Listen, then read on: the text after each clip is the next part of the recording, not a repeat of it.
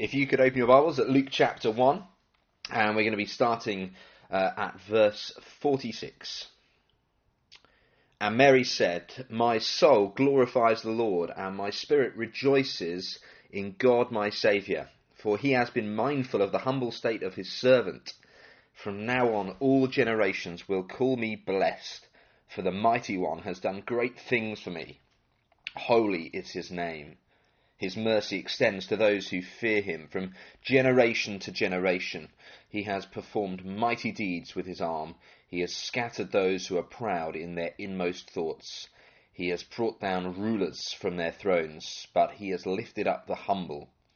He has filled the hungry with good things, but has sent the rich away empty. He has helped his servant Israel, remembering to be merciful to Abraham and his descendants forever, just as he promised our ancestors." And Mary stayed with Elizabeth for about 3 months and then returned home. Now I wonder what the longest journey you've ever undertaken is, and whether the destination was worth the trip. Sometimes I love to go on journeys, and sometimes I really don't, and it usually depends on the speed it takes to get from departure to destination.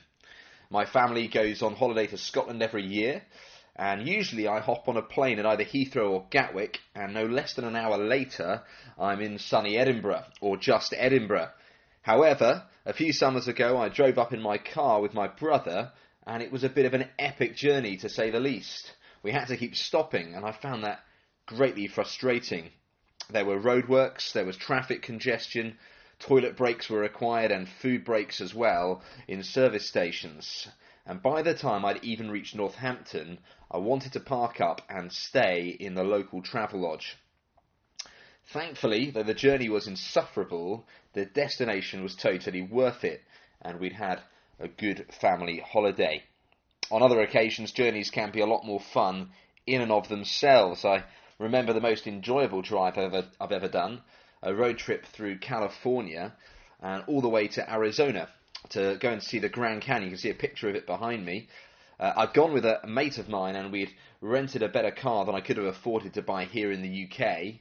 The scenery was terrific as we drove. The roads were absolutely crystal clear. They were almost deserted, and we certainly weren't going to hit any kind of rush hour traffic, and we got to our destination as quickly as we could have done.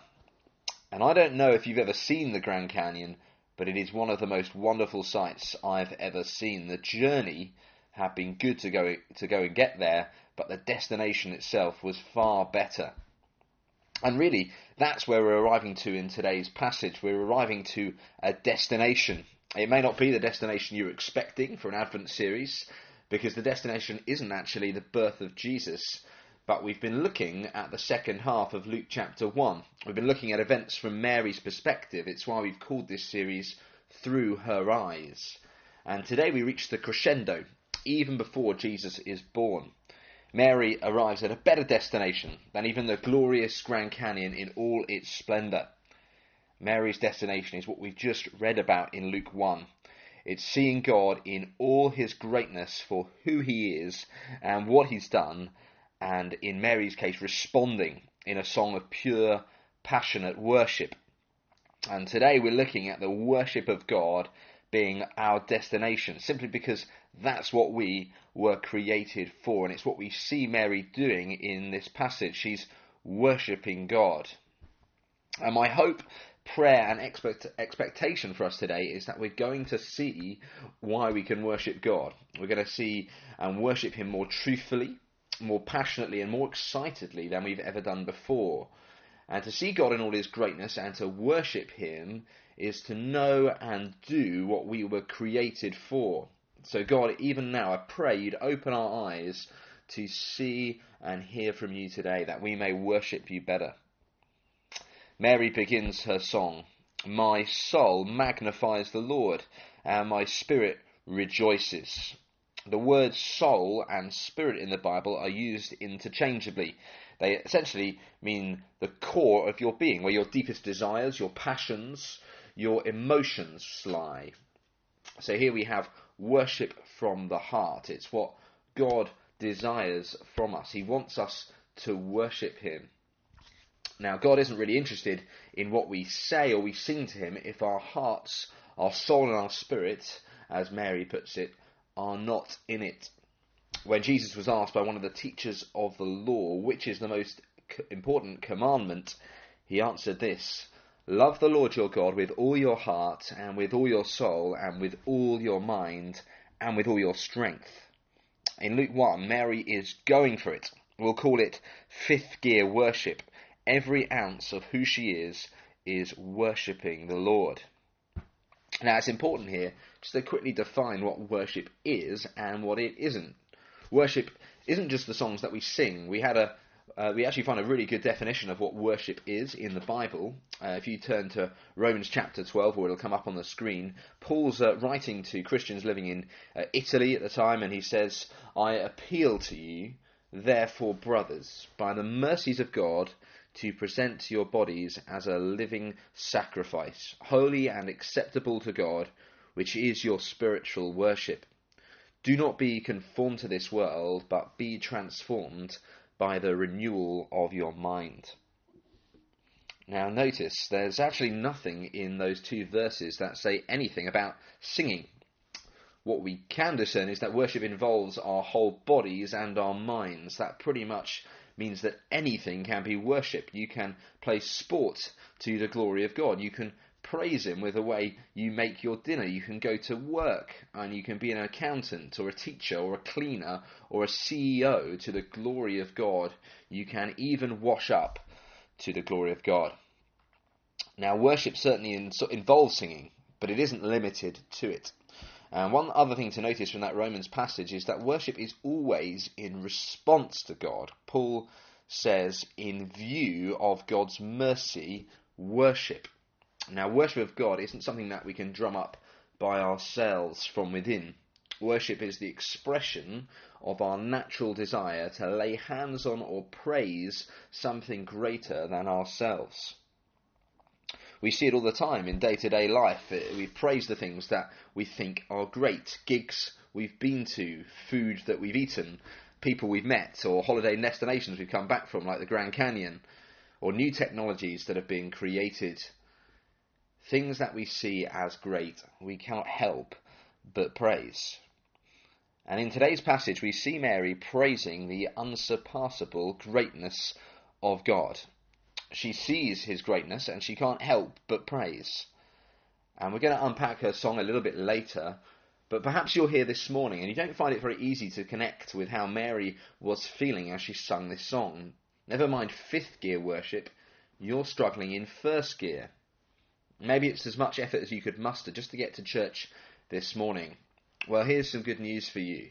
Mary didn't suddenly arrive at verse 46. Hearty worship may be her destination, but she's come on quite a journey to get there. So first, let's have a look at Mary's journey to worship. Now, she left the departure lounge back in verse 26, when the angel Gabriel turned up on her doorstep. At the time, Mary was likely around 14 years of age.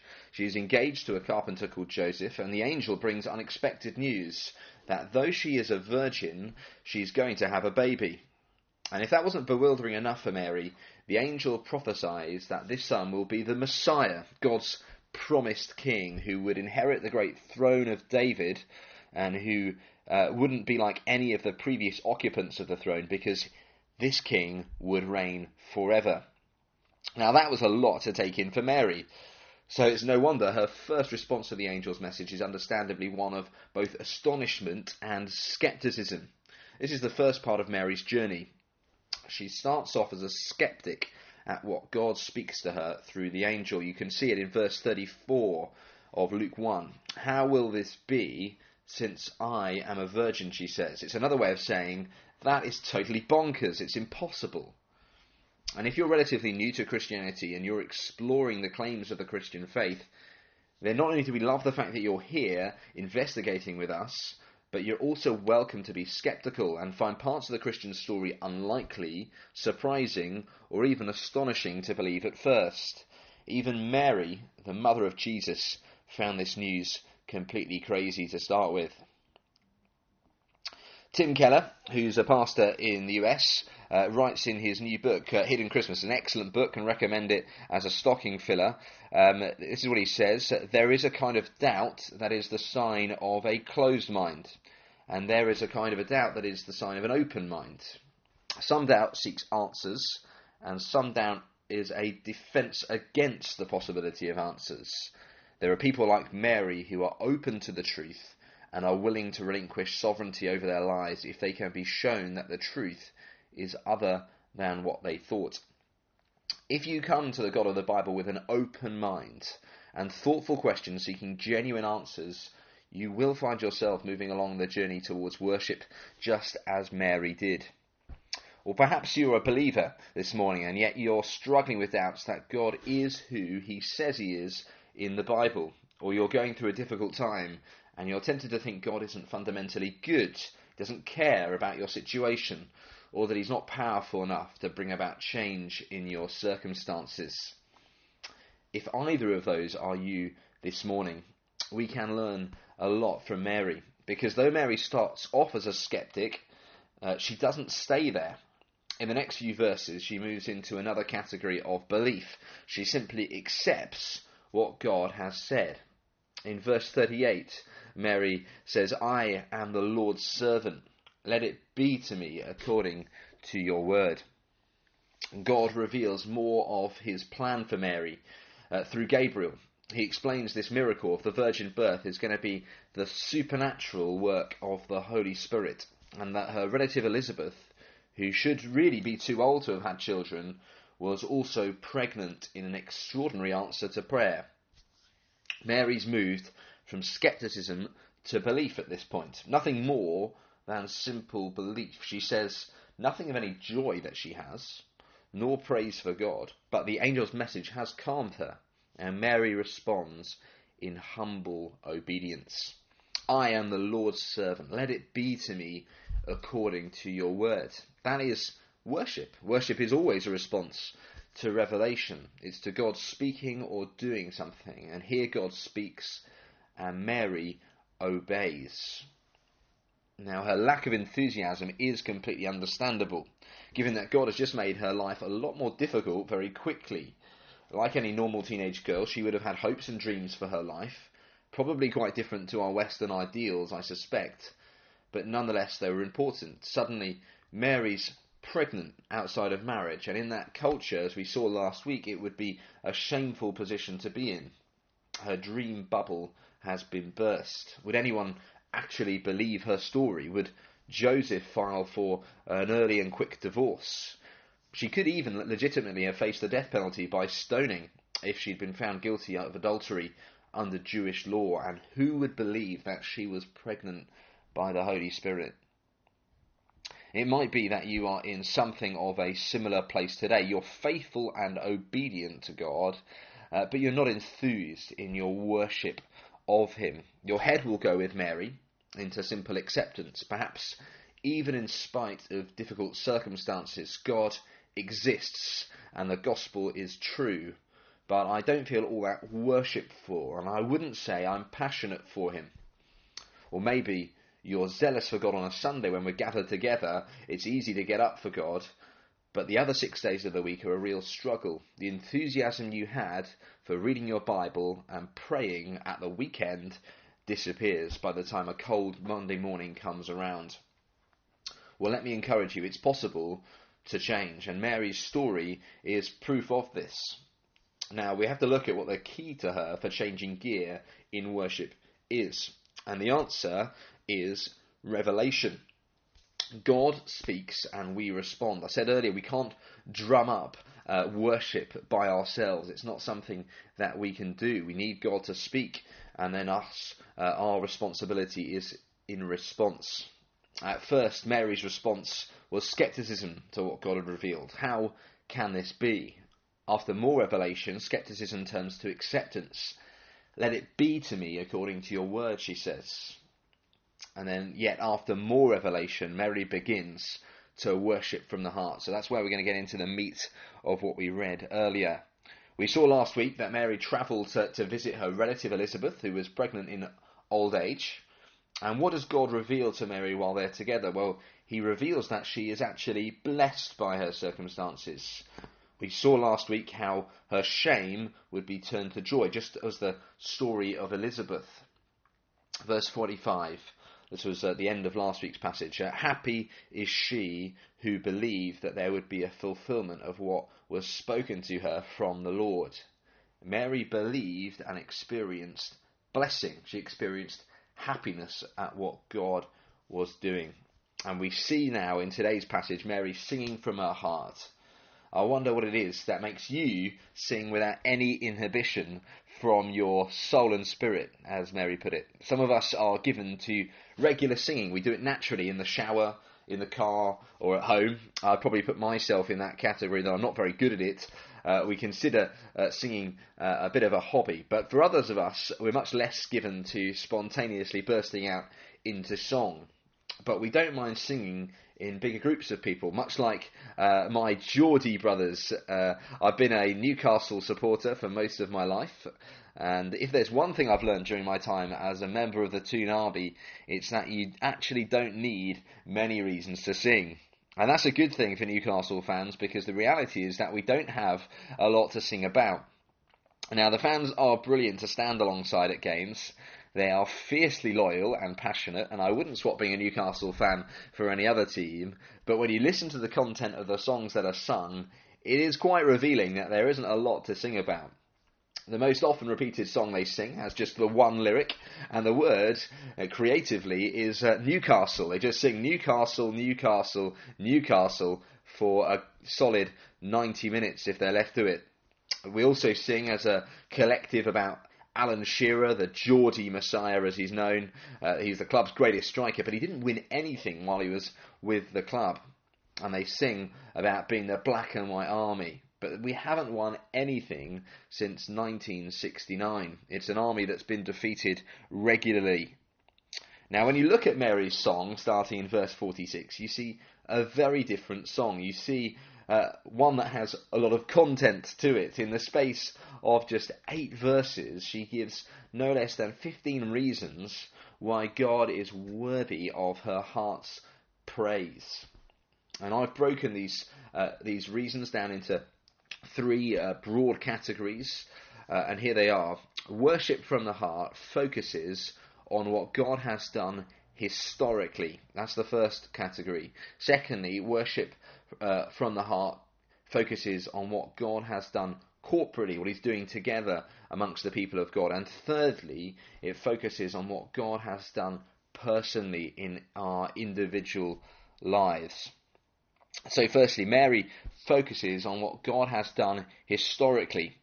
This song gives away that Mary knew the teachings of the Old Testament extremely well. This is made all the more impressive when you think that she was very likely illiterate in that culture. She wouldn't have been able to read or write, and she would have had to have learned scripture in the format of songs or committing whole books to memory. And Mary is the latest in a line of women who sing famous songs in the Bible, along with Miriam and Deborah, who sing great songs of victory in the Old Testament, and Hannah, the mother of Samuel, whose song Mary takes a lot of her content from. You can actually see how similar Mary's song is in Luke 1 to Hannah's song in 1 Samuel 2. It's up on the screen. Hannah's song of worship came when God brought joy to her, replacing shame. She was able to look upwards to God's blessing rather than downwards on her circumstances, which were trying. And so Mary recognizes what God has done in history, he is able to do again. He is faithful. He stays the same. She says God is as holy now as he was then. He's still the Holy One. He's still a saviour, and that he's mighty enough to both humble the proud, and he's gracious enough to strengthen the weak, and that he will fill the hungry with good things. That phrase repeated in both songs. Now, what's your view of God? Do you have this same view of Mary, that he is the same, he is unchanging, he is faithful, he's as powerful now as he was back in the day? Or does your view of God change when your circumstances alter? Do you have Mary's view that God is the same today as he was in her day as he was in Hannah's day. So Mary focuses on what God has done historically. Get to know the Bible. It's a great way to experience worshipping God. Secondly, Mary focuses on what God has done corporately. Verse 34, she sings, "He has helped his servant Israel in remembrance of his mercy, as he spoke to our fathers, to Abraham and to his offspring forever." Mary recognizes there's more to God's plan than just herself. She knows she's part of something greater. The promises of God from centuries ago, when God had made them to Abraham, he said that all the people of the earth would be blessed through Abraham's descendants. It's an early reference to the Messiah who Mary was about to bring into the world.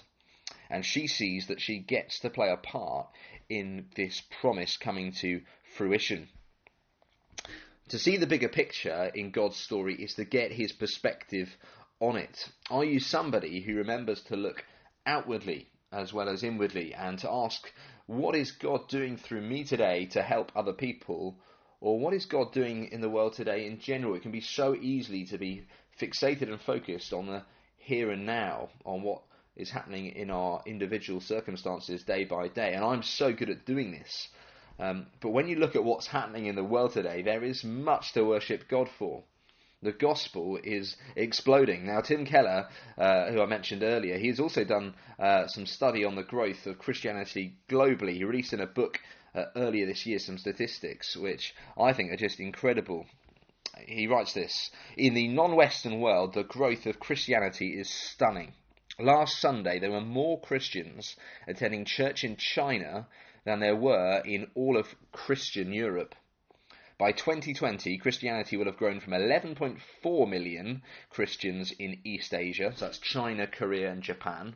That was 1970, 11.4 million, and 1.2% of the population at the time, to now 171 million Christians and over 10% of the population. And again, in 1910, there were 12 million people, or 9% of Africa's population, that were Christians.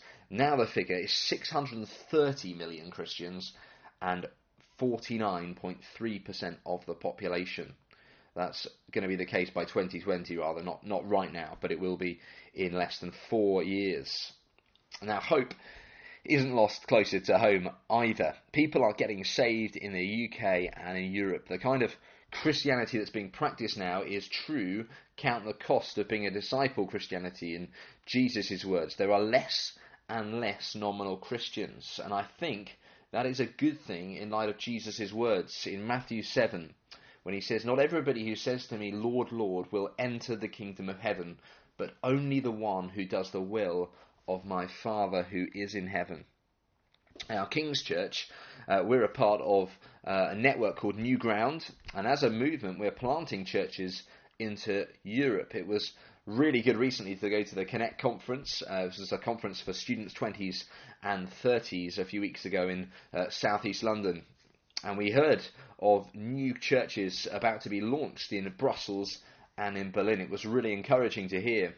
And as a church, we planted into Istanbul a few years ago, and we keep hearing stories of people becoming Christians and getting baptized month by month. God is pouring out his grace.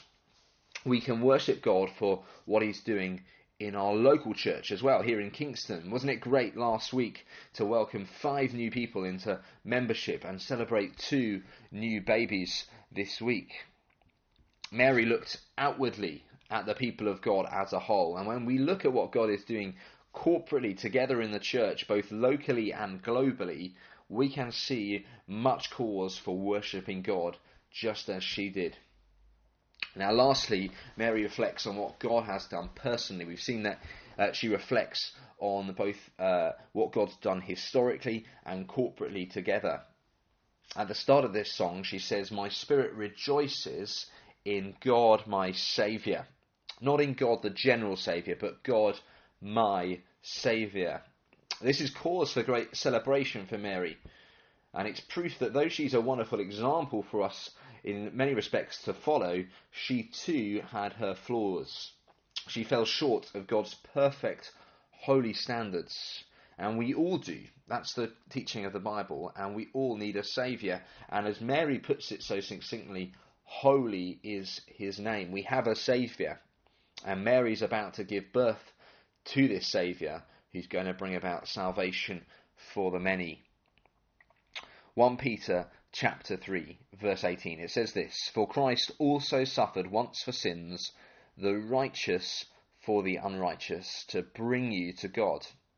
And that is the essence of the Christian gospel. The King of Kings, Jesus, the holy righteous one, suffered on the cross for Mary's sins, for your sins and for my sins, so that we who are unholy, unrighteous, can be saved. We can be brought to God.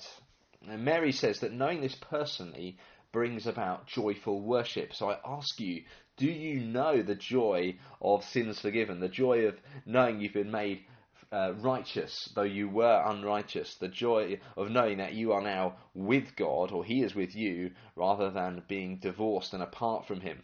Do you know Jesus as God, my Saviour? Now, what else do we know?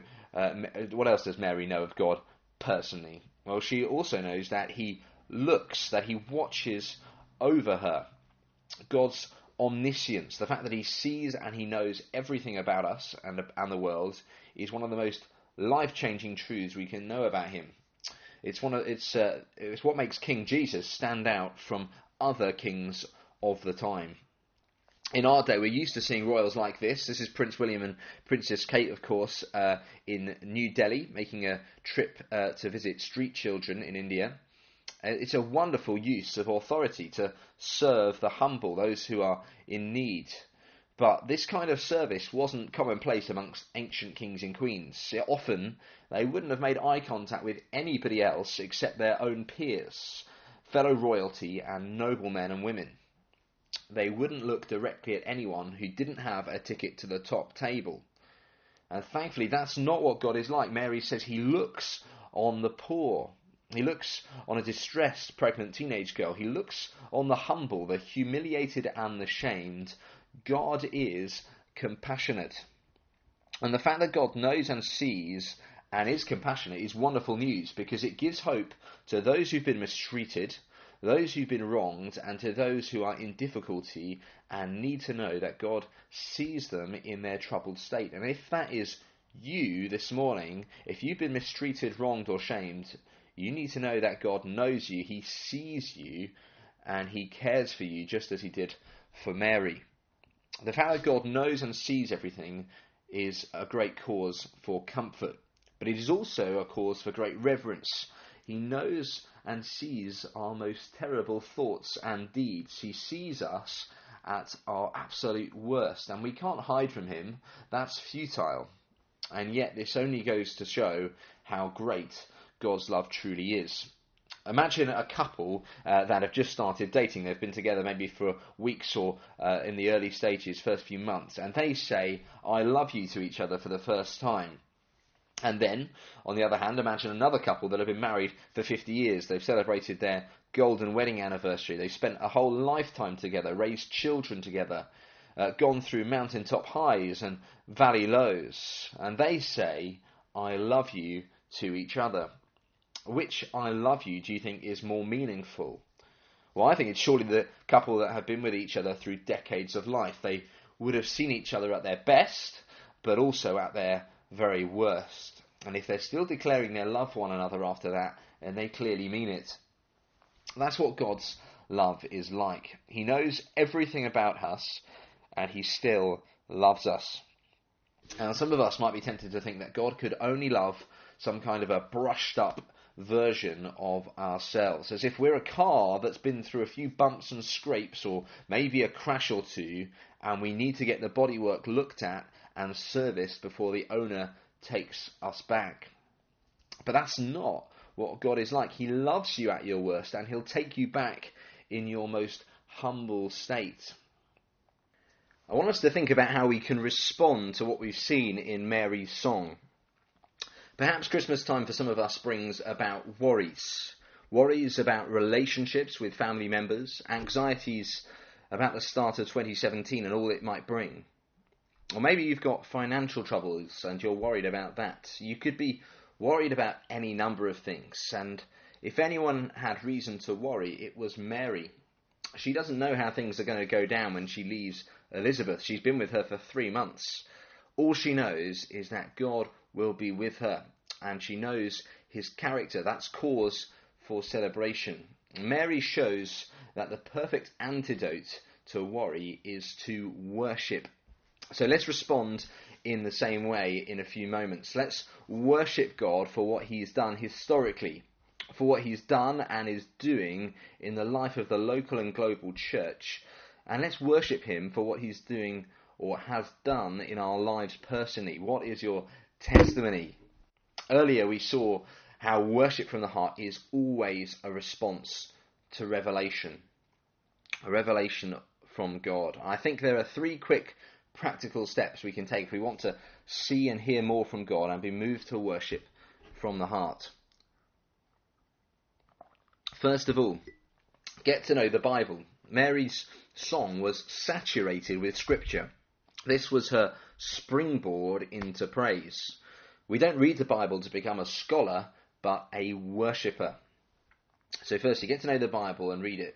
Secondly, Mary's meeting with Elizabeth was a turning point. She went from acceptance to praise. Now, I think this underlines the importance of community in the Christian life. We help one another to worship God through encouragement and prophecy like Elizabeth did. And if you haven't joined a life group yet, why not sign up to one today? And thirdly, as the band come up and we prepare to worship again, let's pray for revelation. Jesus said, "For everyone who asks receives, the one who seeks finds, and to the one who knocks the door will be opened." If you want to experience greater joy in worshipping, then let's ask God for it. He wants us to ask for it. Okay, let's pray together.